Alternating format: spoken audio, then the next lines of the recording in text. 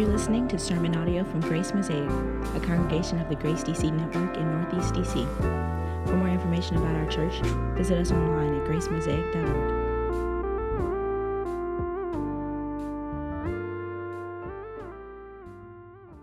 You think when a song that you love comes on the radio, into your headphones or into your speakers at home, your Alexa or your ridiculous ear pods that hang off halfway down your ear. Maybe you don't think too much at all. Maybe you're just grooving with the track. You like the beat, you like the bass line. Maybe you're just resonating with the lyrics, whether the lyrics are rapped or they're sung. The song, though, for those of us who are musicians, for those of us who have spent time in the studios and stuff, we know that the song comes to you as a listener, bound up and together what is called a mastered track. A track that has been mixed and mastered for your headphones or your speakers. Behind each track that you listen to, each song you listen to, there are a whole cast of characters who are coordinated by a producer, like Quincy Jones, all right? This producer works with the artists, the writers, the instrumentalists, the engineers in the studio, with all of their amazing variety of gifts and contributions and even flaws, to bring them into a cohesive whole that is the song that's in your ears. I heartily recommend and listen to a podcast often that is called Song Exploder. Anyone listen to Song Exploder? 2 people. All right. What this podcast does is that it takes a song that's well known, it brings in the original artist of that song and the producer of that song, and has them break down how the song became what you hear now. Recently, I was listening to an episode that features the Chicago R&B singer Jamila Woods and her song Baldwin. She talks about how this song first started after she read a published letter from the late great writer James Baldwin to his nephew that he wrote. I'm not going to get into all the details, but Baldwin's letter and Jamila Woods' song are basically about the challenge and demand of cross-cultural love from her as a black woman to her white acquaintances and friends. I'm not making that up, though it fits just fine with my sermon today. She talks about how the song Baldwin began. She began by looking up on YouTube a clip from the R&B 90s group called SWV and their song, I'm So Into You, from the album It's About Time. She took that beat and she just ripped it off YouTube, put it in GarageBand, began singing over its harmonic progressions, just sat with the song for a long time. It sat in its original form until she got hooked up with a hip-hop producer named Slot A out of Chicago. Now, he helped her take the song to an amazing musical and lyric place. And through the episode, they concentrate on different tracks within the song. They solo them out. You're listening to the whole, and then you get to hear a sample of the MPC drum machine that's producing the kicks and the hats and the snares that make up the beat. And then you get to listen to the Fender Rhodes with heavy tremolo, which is a sound I often like to use and hear. And then you get to solo in on the Moog bass, that instrument right over there.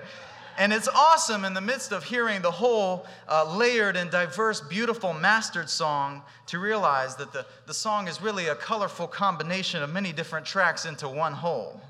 So that when you listen to the song, it just hits. In the middle of chapter 3 of Ephesians, there's this verse that Paul says the church is to bring to light for everyone what is the plan of the mystery of God hidden for ages, who created all things. Then he says this, so that through the church the manifold wisdom of God might now be made known to the rulers and authorities of the heavenly places. I'm going to start my sermon with a Greek word study, all right? This is dangerous. Manifold, I want to concentrate there because it's the only time that word appears in the whole New Testament. The manifold wisdom of God. And in Greek, it's the polypoikilos. All right, the polypoikilos wisdom. In the ancient Greek world, here's what that meant.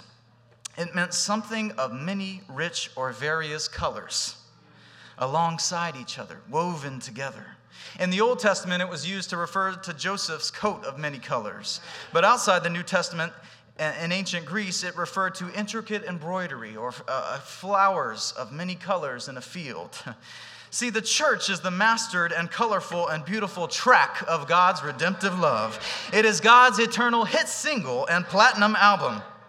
The church includes many diverse tracks and parts and players who are mixed and mastered by the Spirit of God.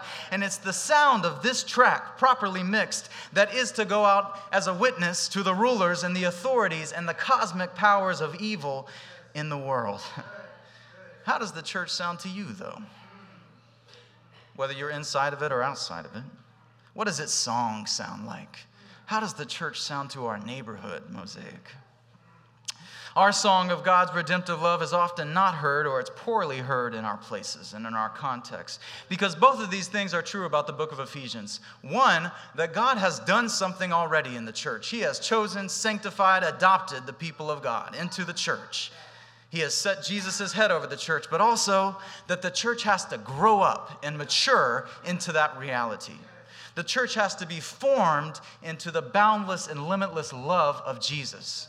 That's what our passage today says, that if we want to grow into this mysterious vision of the diversity of God's church, we have to be formed and rooted in the love of Jesus. I want to walk through this passage as it flows by itself. I just want to groove with the passage, if you'll let me, by walking through this phrase, because this is how I'd summarize this chapter. It's about a man with a plan and a prayer. A man with a plan and a prayer. First of all, a man. The first verse, Paul, a prisoner of Christ Jesus on behalf of you Gentiles. Paul is a man. He's a human being like you and me. You can often see in his letters that he writes in the New Testament his vulnerability, his emotions, his anger, his desires, his anxiety, his fears. He's been writing these amazing first 2 chapters, though he didn't have chapters in his original letter. He just wrote a letter. But he's been writing these first 2 chapters of Ephesians that we've been through the last 2 weeks, and they just overflow with praise and theology and doctrine. Blessed be the God and Father of our Lord Jesus Christ, who has blessed us in Christ with every spiritual blessing. He just goes on from there. He himself is our peace, who has made us both one and has broken down in his flesh the dividing wall of hostility. But now he turns the attention upon himself, because he's the Ephesians pastor. He's the one who started the churches, because he wants the Ephesians to remember who he is and why he's now in prison on their behalf. He's writing from prison because of his ministry to them, the Gentiles. It's why the Jewish leadership of his day had gotten him thrown into Roman prison, because they despised his ministry to those outside the covenant community. He was a prisoner of Rome, but he calls himself a prisoner of or for Jesus Christ. That's because Paul interpreted all of his life, whatever happened to him, in the light of the Christocentric vision of reality. That all life was directed by his Lord Jesus. The same Lord who had knocked him blind off his horse when he was a Gentile hating persecutor of the Jesus movement. He was a prisoner because Jesus had directed his path to prison, because he found it worth following Jesus all the way to prison, like many in China this morning, lest we forget them.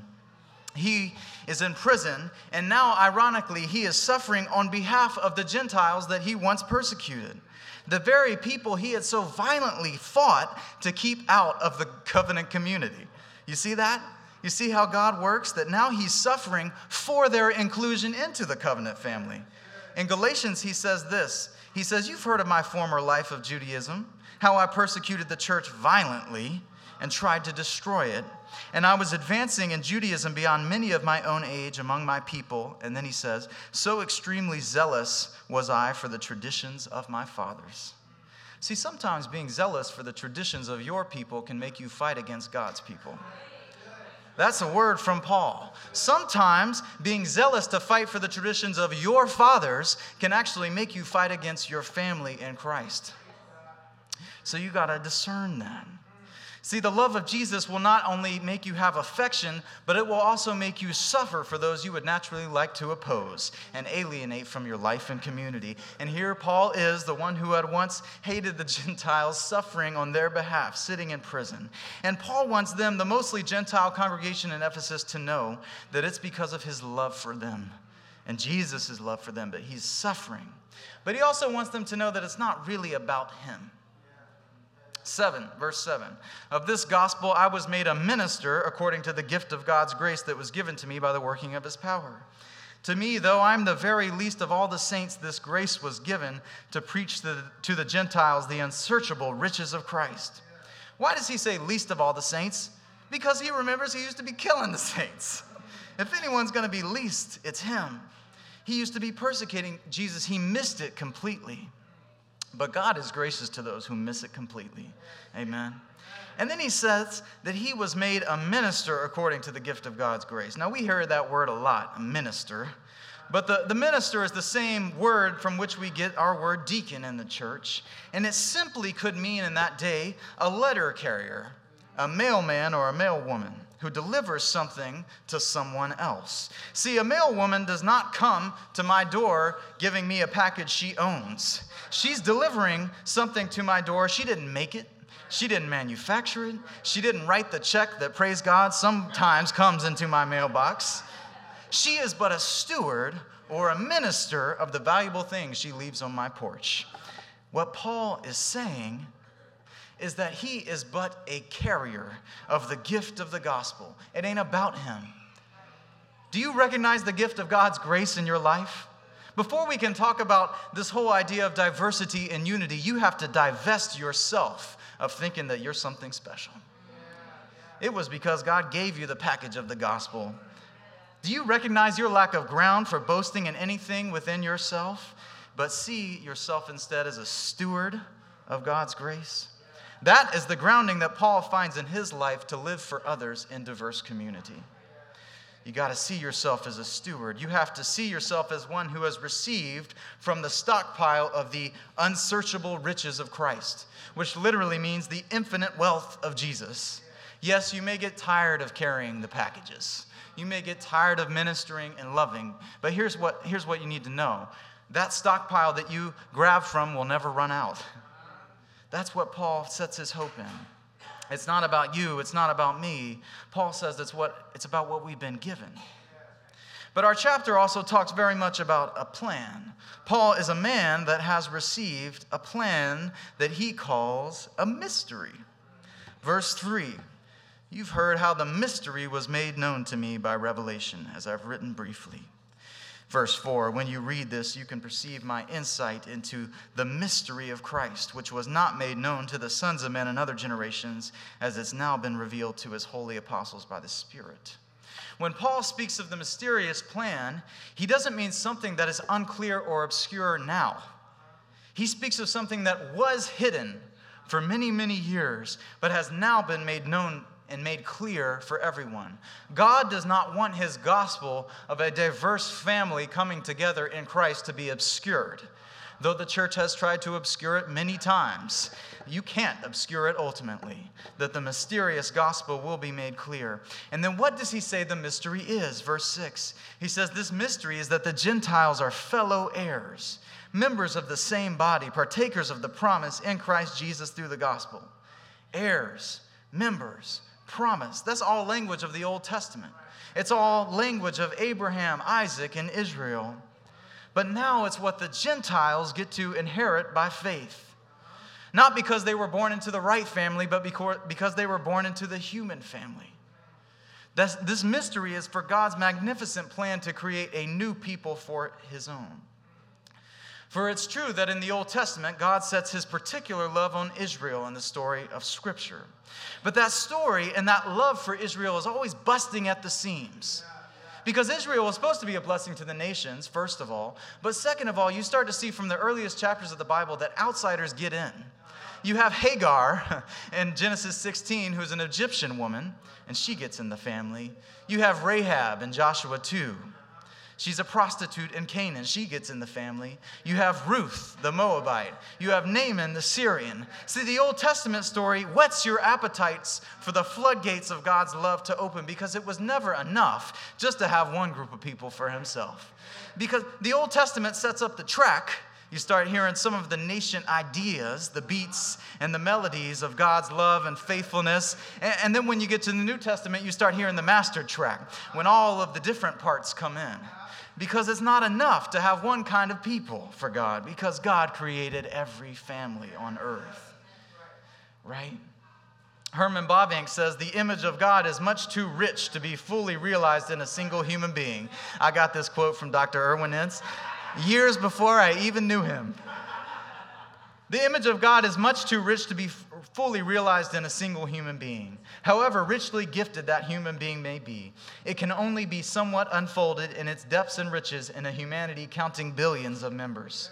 only humanity in its entirety as one complete organism, only then can it be the fully furnished image of God. That's what Bobbing said. And this is the manifold, multicolored, multi-everything wisdom of God. And that wisdom through the church is to be displayed to who? The rulers and authorities in the heavenly places. What does that mean? What does that mean? I'm going to try. In the biblical picture of the world, in the biblical worldview, here's what you have. At the lowest story, you have humans, you and I, that exercise dominion over the creation. And then you have what's called the cosmic powers, the angels and fallen angels. The scripture explicitly speaks of fallen angels who tempt and cause and influence humans to sin. Right? The fall of Adam and Eve of sin was brought into by who? A fallen angel. The idolatry of peoples and nations to worship false gods is attributed in the Bible to fallen angels or demons. In Ephesians 6, where we'll get to later, Paul says we don't wrestle against flesh and blood. We wrestle against the rulers, against the authorities, against the cosmic powers over this present darkness, against the spiritual forces of evil in the heavenly places. Realize this, people of God. When we talk about the challenge of living into cross-cultural, multi-everything nature of the church, we are not merely fighting against flesh and blood. We are fighting against cosmic powers that have from the beginning divided humans from one another and created enmity and strife and violence and a legacy of injustice and a legacy of hatred, shame, and pain and blame. That cannot be discounted, and it cannot be fixed by simple human prescriptions. The church's witness of diversity is not merely also for the sake of flesh and blood. It's not merely for the sake of making sure our quotas and our cultural intelligence and our visual optics are all good according to the culture we live in at the time.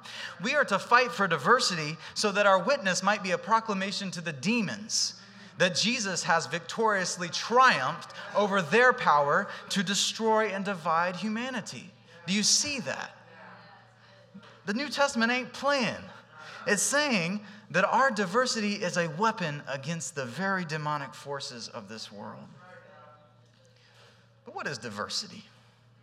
Diversity is a radically Christian idea in its origin. Over against the violent and pagan context that Christianity grew up out of, Tertullian, the North African church father in the 200s, wrote this, quoting the pagans when they looked at Christians. They said, "Look at how they love each other. For us pagans hate each other.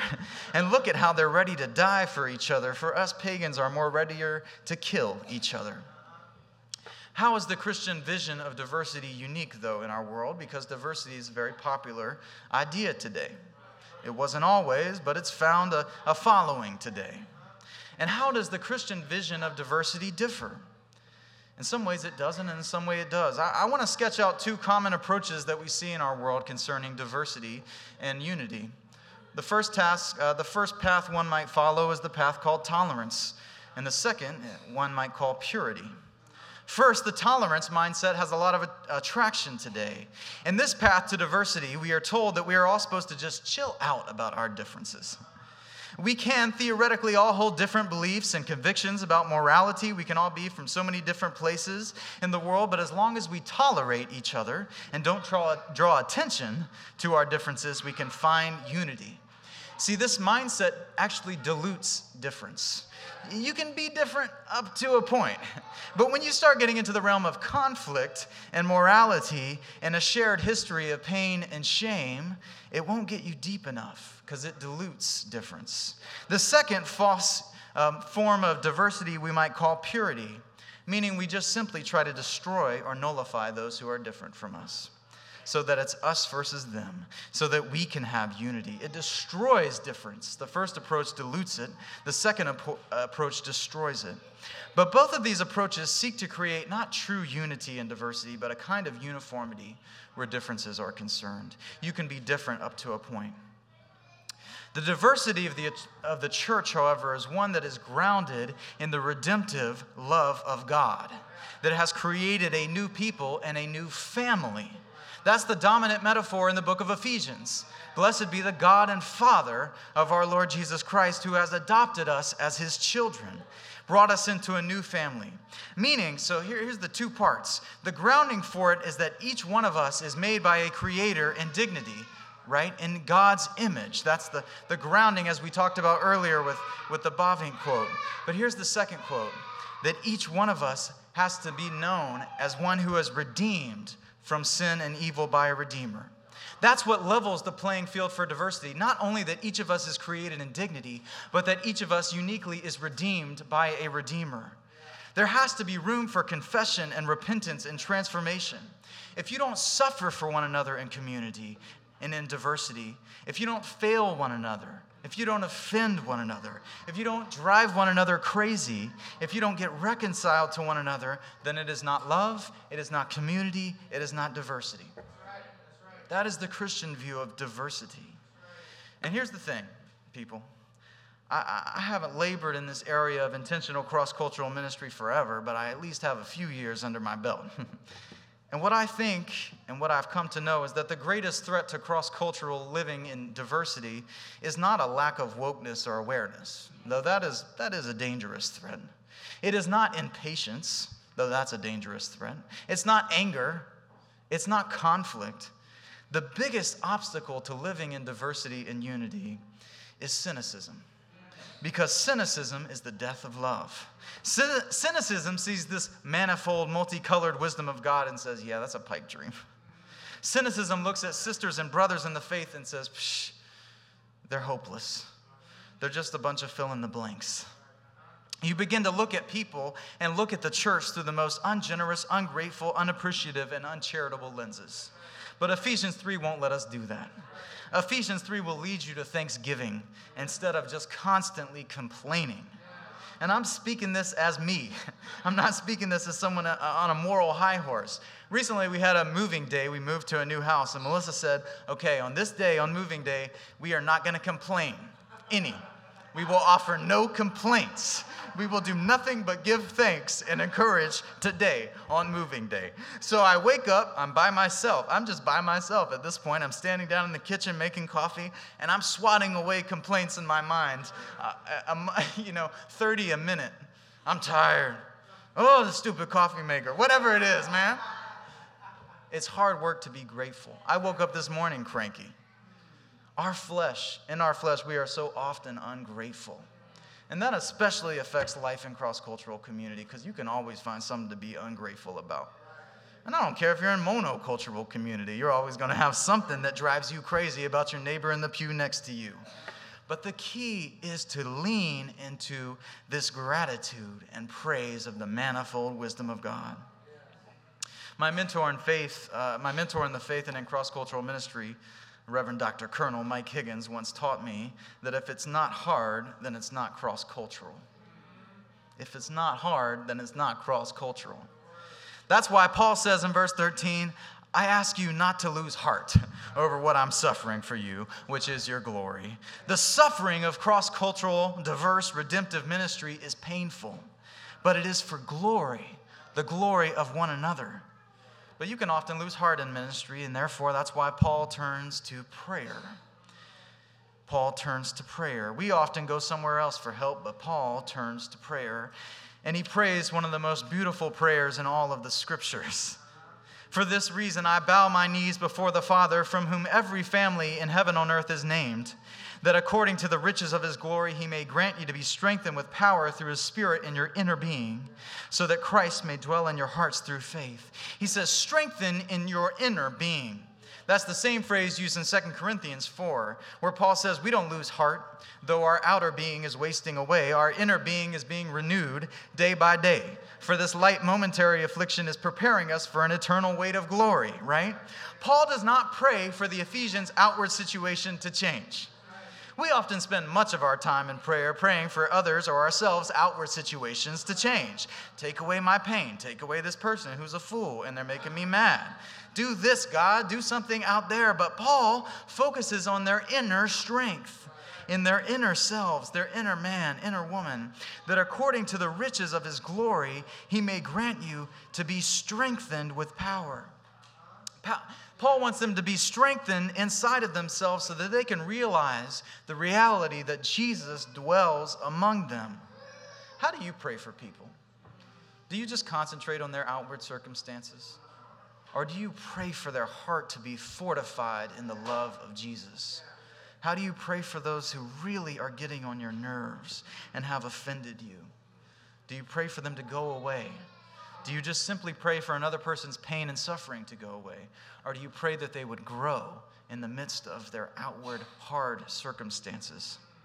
And then Paul continues that you, being rooted and grounded in love, may have strength to comprehend with all the saints what is the breadth and the length and the height and the depth, and to know the love of Christ that surpasses knowledge. Paul uses the physical illustration of a space that's too deep to realize, too high to realize, too long and too wide.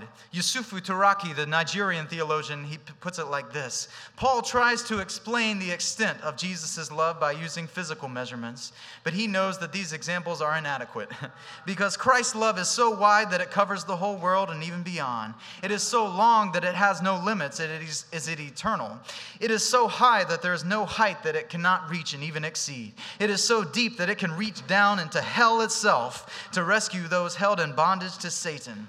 And that Paul prays that the believers will experience this type of boundless love in themselves and as a community.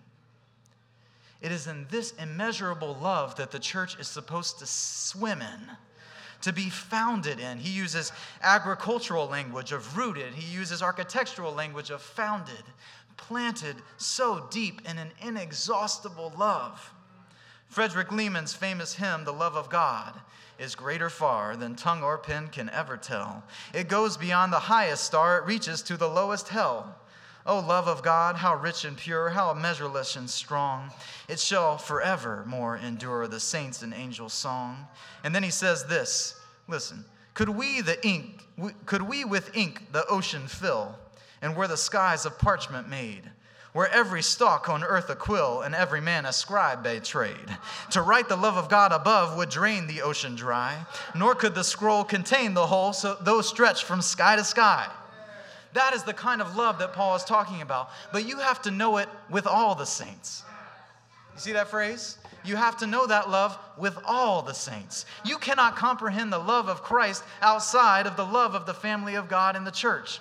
Just like you can't image God by yourself, you cannot understand the redemption of God by yourself. You have to know how the Redeemer has redeemed each one particularly and individually and together as a community. You need your family to understand the love of Jesus. You need your family in worship to be able to realize the fullness of God and Christ's redemption. And then he prays this. I love this prayer. I pray that you would know the love of Christ that surpasses knowledge. Listen to that again. I pray that you would know the love of Christ that you cannot know. How can you know something you can't know? Because love is a verb. And the knowledge of love is far more than what you can cognitively comprehend about love. Because love has to be lived to be known. Love has to be formed in us. Growing up into Christian maturity and imitating Jesus and his love is much more about formation than simple information. Melissa shared a poem the other day on her Instagram story that I found very pertinent to my point here. And I don't know who the author is. I could never find it out. But here's what the poet said. She said, "How easy to say, I love you. How necessary instead to swallow all that. Let words invade blood. Become bones. Let love invade you." That's basically what Paul is saying.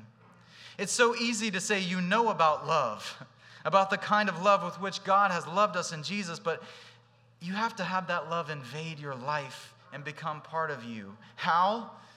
Well, yes, by the grace of God, of course, but through the practices of love. Through listening to and delighting in one another different from you. Through sharing hospitality and meals with those that make you uncomfortable and you don't want to invite over. By singing and delighting in music of praise to God that is not your heart's language. By being generous with your money and your time, by sharing all things in common in a diverse community. That's how you come to know the love of Christ together. And that is our calling, Grace Mosaic.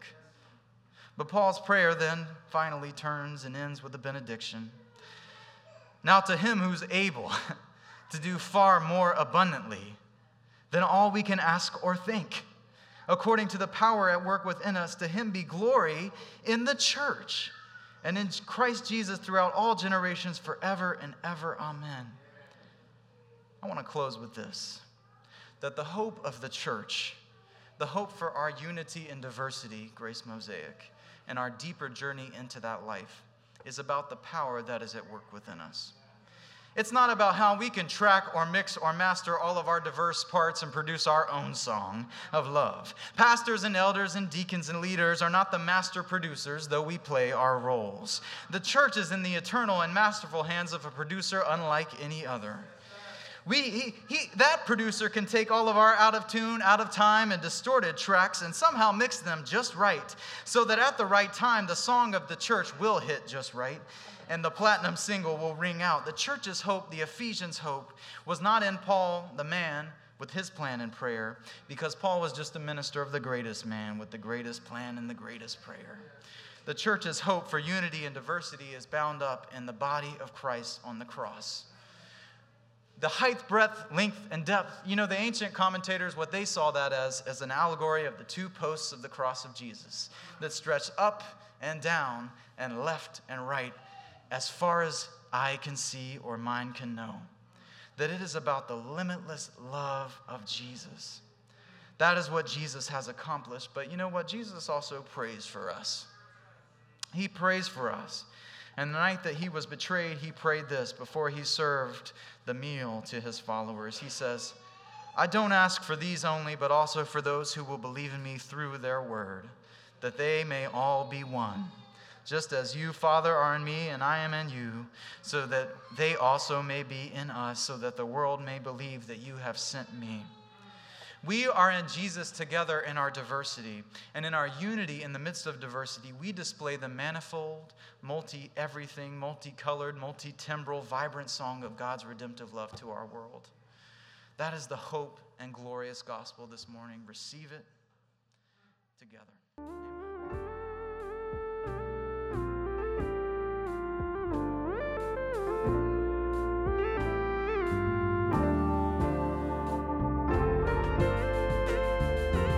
Thanks for listening to this podcast from Grace Mosaic.